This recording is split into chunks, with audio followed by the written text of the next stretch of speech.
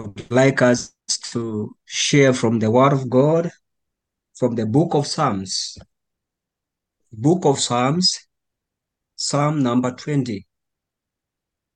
The book of Psalms, Psalm number 20. You are all welcome that we may share the Word of God from this portion of Scripture. I'm going to read verses 7 to 9. Psalms,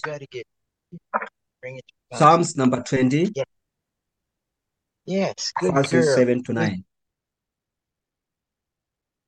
Some trust in chariots and some in horses, but we will remember the name of the Lord our God. The book of Psalms is a book that was used as a hymn book for the Israelites. And in this book, there are contained various encouragements, some doctrinal, others encouragement prayers. Like in this psalm, we have a prayer. It's a psalm of David, and it's a prayer that he offered. And we know that every time that the people would be fighting there, they would use the chariots. The chariots were like the fight jets of modern days. And anyone who would have, any king who would have had good chariots, he would be proud of them and they would be uh, trusting them. But here we see David comparing those who trust in chariots of war and those who were trusting in the Lord. Trust means that you put all your confidence on someone. So when you speak of trusting the Lord, you mean that you entrust everything that you need and you have in his hands. Whatever need you have, you turn to him. But those who are not turning to the Lord, they will be turning to something else. Some trust on themselves, others trust on their friends. But here we see there were others who were trusting on man-made things. They're like chariots. Yes, the chariots were used, and whenever they were fighting, they would be very fast and they would help those who were fighting. But when you compare them with the Lord, they are nothing. And of course, we are here encouraged that we do not trust in chariots or horses who were pulling those chariots. But it says, but we shall remember the name of the Lord our God. We shall remember the name of the Lord our God because he's the one to whom we should put our trust. The righteous run to him and they are safe. Whenever they face problems, troubles, they run to the Lord and they are safe. Because this name here, Jehovah God or Jehovah our God, is really like emphatically used here to strengthen these two names. Jehovah means the God, the covenant-keeping God, the one who is, who was, and who will be, the eternal I am. He is the Lord. Our God, the name God speaks of his power. And that's why these are combined here. Whenever you remember the name of the Lord your God, you mean that you will always have someone to run to because God is our ever-present help in a time of trouble. Brethren, let us know this, that the Lord is ever with us. The Lord is ever near us because he is the one who is always ready to help us. Not only ready, but he's also able to help us.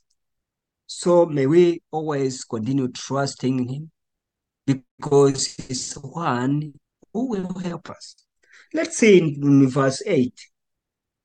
In verse 8, we are told that they are brought down and fallen. Those who trust in chariots and horses are brought down. Even in those cases, those times, people would go to war, and many of them will fall. Many of them will be killed. King Saul was fighting. He was using a chariot, but he was killed. And many other people, great soldiers, were killed because they trusted in their chariots, in their horses, and they fallen. They fell. But we are risen and stand upright. We who are trusting in the Lord our God, we will stand upright. We will be risen. That means that we'll be upheld by his powerful arm, and he will help us. And he will, of course, he will help us and deliver us from any kind of danger because we have trusted in him. Of course, if you don't trust in the Lord, in whatever things that we are doing, in whatever problems we might face, the Lord will never help us. So I encourage you this time. I also may encourage myself whenever I read this verse that I should always trust in the Lord. Always trust in the Lord, our God, the ever-present God, the ever all-powerful God. We need to trust in him. And we are sure that whenever we trust in the Lord, whenever we remember his name, whenever we call upon his name, we will stand upright. We will be helped. We will see victory. We will see victory. And verse 9 said, "Save, Lord, let the King hear us when we pray or when we call." So here, after establishing that, we need to trust in the Lord, our God, who is also our King. Then our prayer is, save us from all what we might be facing. Lord, save us. Lord, save us. For the King will hear when we call. That means that we need to be always calling upon his name. Calling upon his name because we trust. We cannot, really here we see that really we cannot call upon his name if we don't trust in him. And we cannot trust in him if we don't know him. So we need to, first of all, know him, then trust him. That is knowing who he is, our Savior, and also a powerful God. And then after knowing who he is, then we will call upon him, and we cannot call upon him if we don't trust in him. Trust is something very important for us. Just like you cannot, when you are tired, you cannot just let yourself fall on a place where you are not going to be held. And you cannot even try to sit on a chair or a couch, which cannot hold you, which is broken. No, you trust that it is able to hold you. Then that's why you sit, even before you are looking at it, you know it is there, and so it's going to help you. So the same, really, we trust in the Lord because we know he is a powerful God.